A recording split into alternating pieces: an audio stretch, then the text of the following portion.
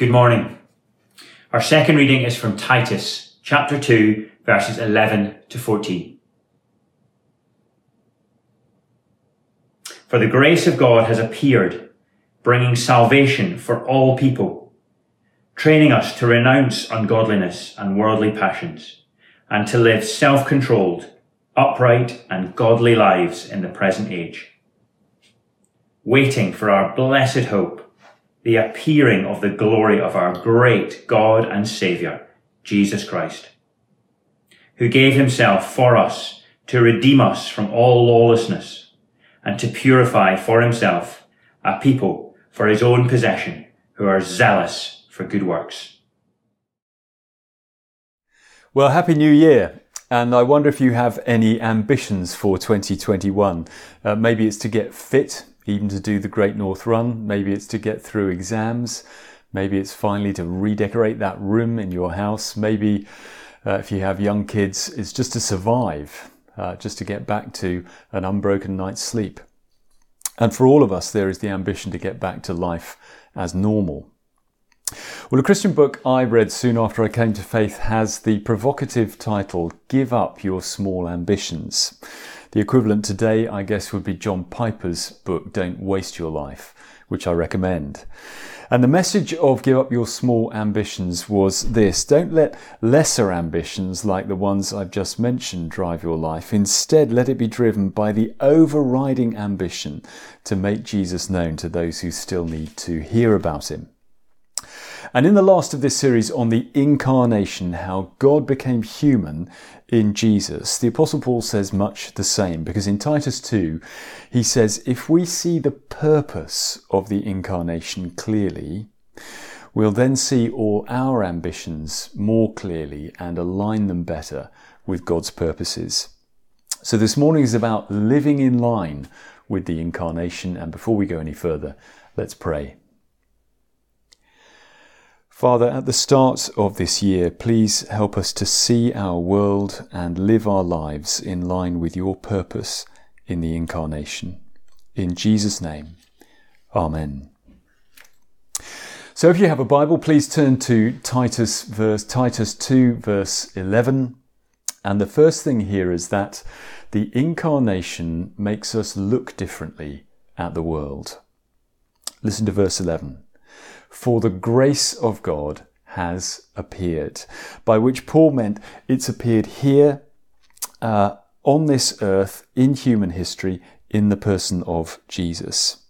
And he wasn't just thinking of the baby in Bethlehem, he was thinking of everything from Jesus' virgin birth through his life, his death on the cross, his resurrection from the dead, and his return to heaven.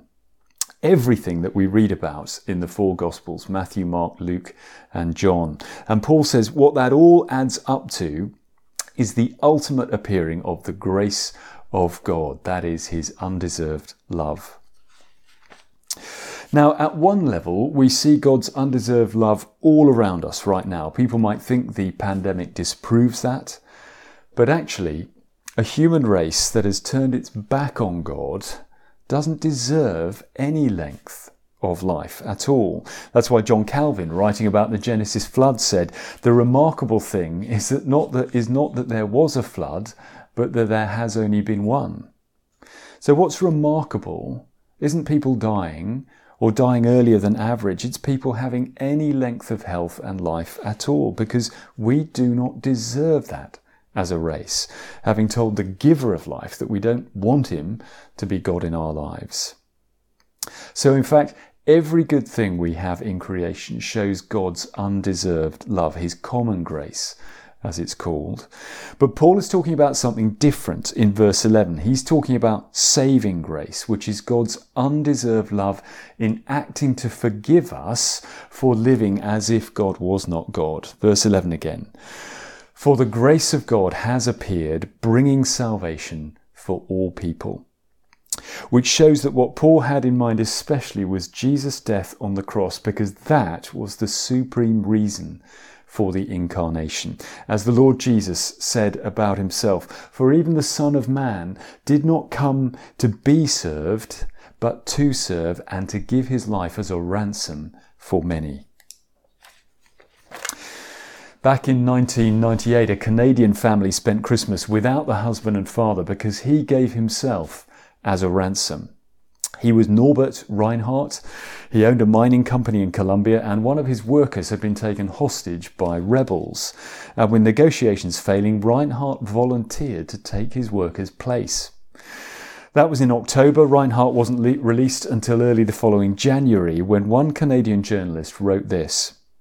Reinhardt said, "I just tried to fulfill my responsibility. It was nothing special. But I doubt that his wife and children felt it was nothing special when Christmas came and went with no word of him. And I hope as they celebrate his return that they will realise he is one in a million who would give up his freedom and his life if necessary for one unknown worker." So Reinhardt gave his life as a ransom for one, thankfully only risking it, whereas God the Son came to give his life as a ransom for many, and not just risking it, but deliberately giving it up for us on the cross to take our judgment in our place so that we could be saved from it and forgiven. So as we look at the cross and we hear Jesus cry, my God, why have you forsaken me?" we see what we deserve for our sin. Because if we say to God, "I don't want you to be God in my life," the judgment is to be given what we want, both now and ultimately when we die, for good. That's where we would all stand with God without the incarnation and cross. And if this morning we stand forgiven and accepted by him, it is only because of the incarnation and cross. And that makes us look very differently at the world, at the people around us, because many of them feel no need of salvation. Some are completely secular and seem happy, successful, even enviable without God. Some have their own beliefs about God and assume they're good enough to be accepted in the end. And some are religious, whether Jew, Muslim, Hindu, Buddhist, Shintoist, you name it. And the world's assumption is that, well, they've already got a faith, so they must be okay. But verse 11 says, "For the grace of God has appeared, bringing salvation for all people." And that means God the Son came from heaven to humanness, to the cross, because all people without exception needed it, and because that is the only way anyone will ever be put right with God. And if we're unsure or uncomfortable about that, we need to ask ourselves, do we really think if there was any other way of salvation, like us trying to be good or us having our own religion, that God would have sent his Son to the cross? So we need to look at the world in the light of the incarnation and cross and see that what it thinks about its own goodness is wrong, what it thinks about its own religions is wrong, what it thinks are its greatest needs is wrong. So that's the first thing. The incarnation makes us look differently at the world. The second thing is the incarnation makes us live differently from the world. Let's read from verse 11 again. "For the grace of God has appeared, bringing salvation for all people, and," verse 12, "training us to renounce ungodliness and worldly passions, and to live self-controlled, upright, and godly lives in the present age." So we've seen that the grace of God that has appeared in Jesus is his undeserved love which acted at the cross to forgive us.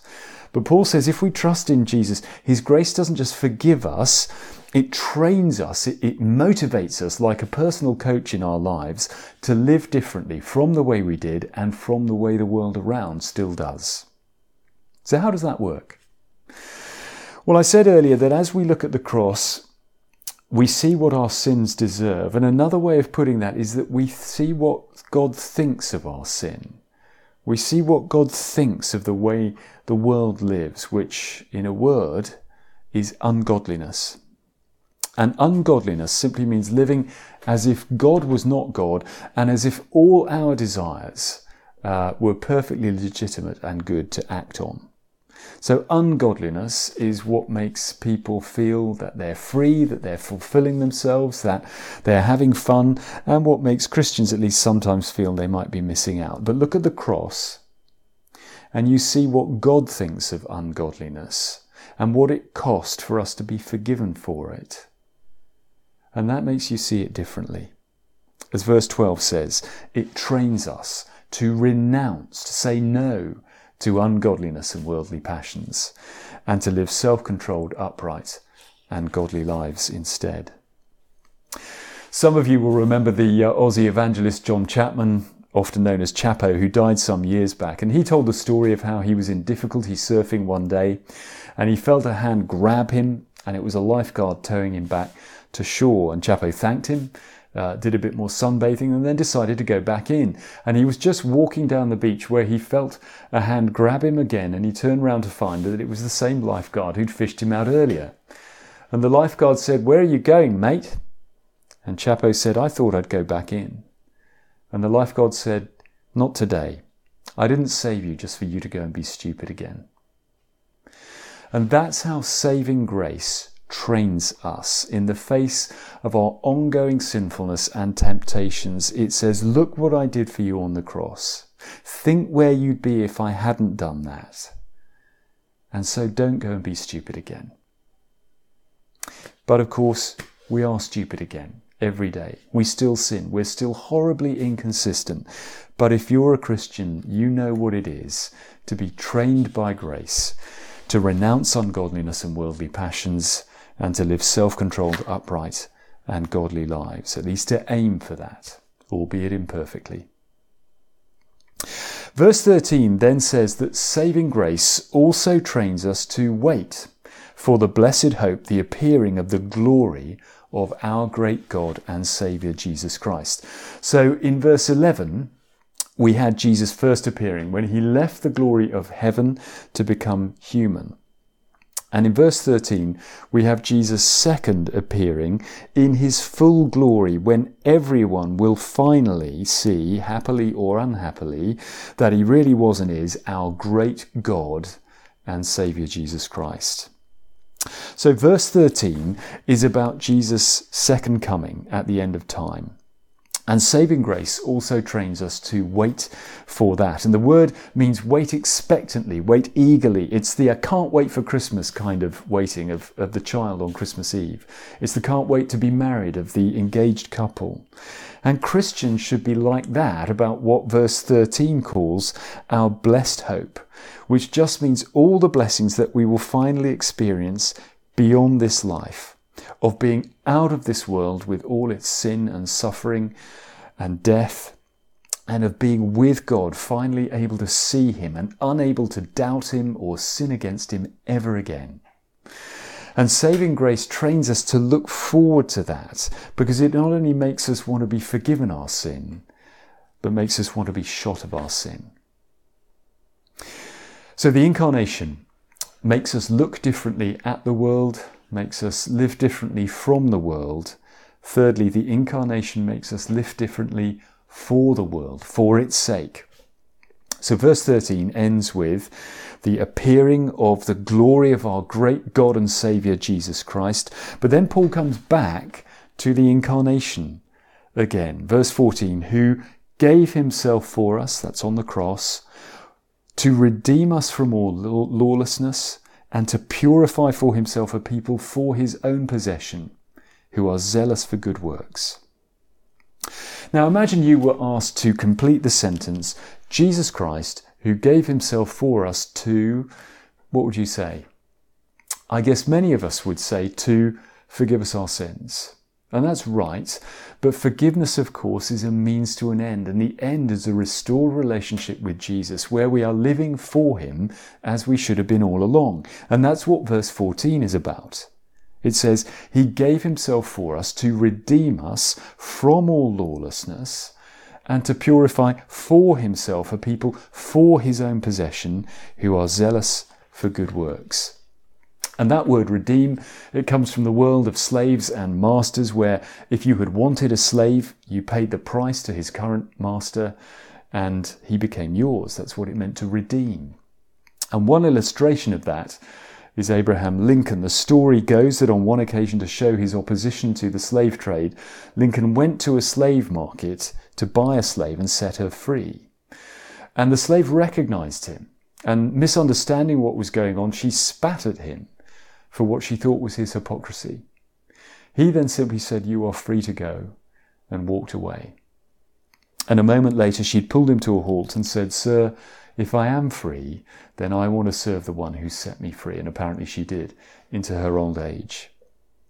And if you know Jesus redeemed you on the cross, that he paid that inconceivable price for your forgiveness, you'll be saying the same. "Lord Jesus, if I am free, free from judgment, free to relate to you, knowing that I'm forgiven and loved and accepted, then I want to serve the one who set me free." In which case, Jesus' answer, paraphrasing verse 14, is this: "Then I want you to live differently from those who don't know me, and to do such good in this world that it attracts them to me." Now, you may have noticed at the start that verse 11 begins with the word "for."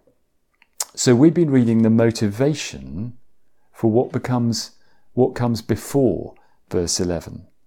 So just listen to verses 9 and 10, where Paul says Christian slaves are to be submissive to their own masters in everything. They're to be well-pleasing, not argumentative, not pilfering, but showing all good faith, so that in everything they might adorn the doctrine of God our Saviour. So he's saying, Christian slaves, I want you to live so that you attract your masters to the Lord Jesus.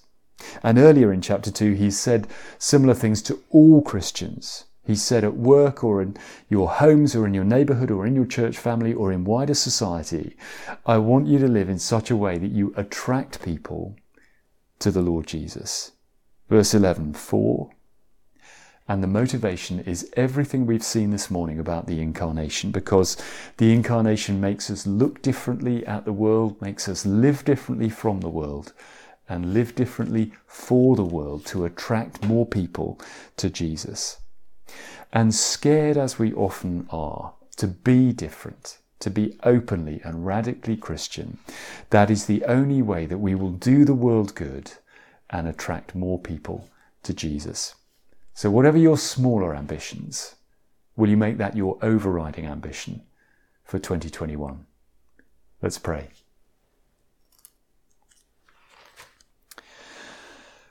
Lord Jesus, thank you so much for reminding us at the start of this year that you became incarnate and died to make us a people for your own possession. Please forgive us for so often thinking and living as if we still belong to ourselves and as if our lesser ambitions were all that mattered. And please continue to teach us how to live out the overriding ambition of making you known to others in all the relationships and contexts of our lives. In your name we pray. Amen.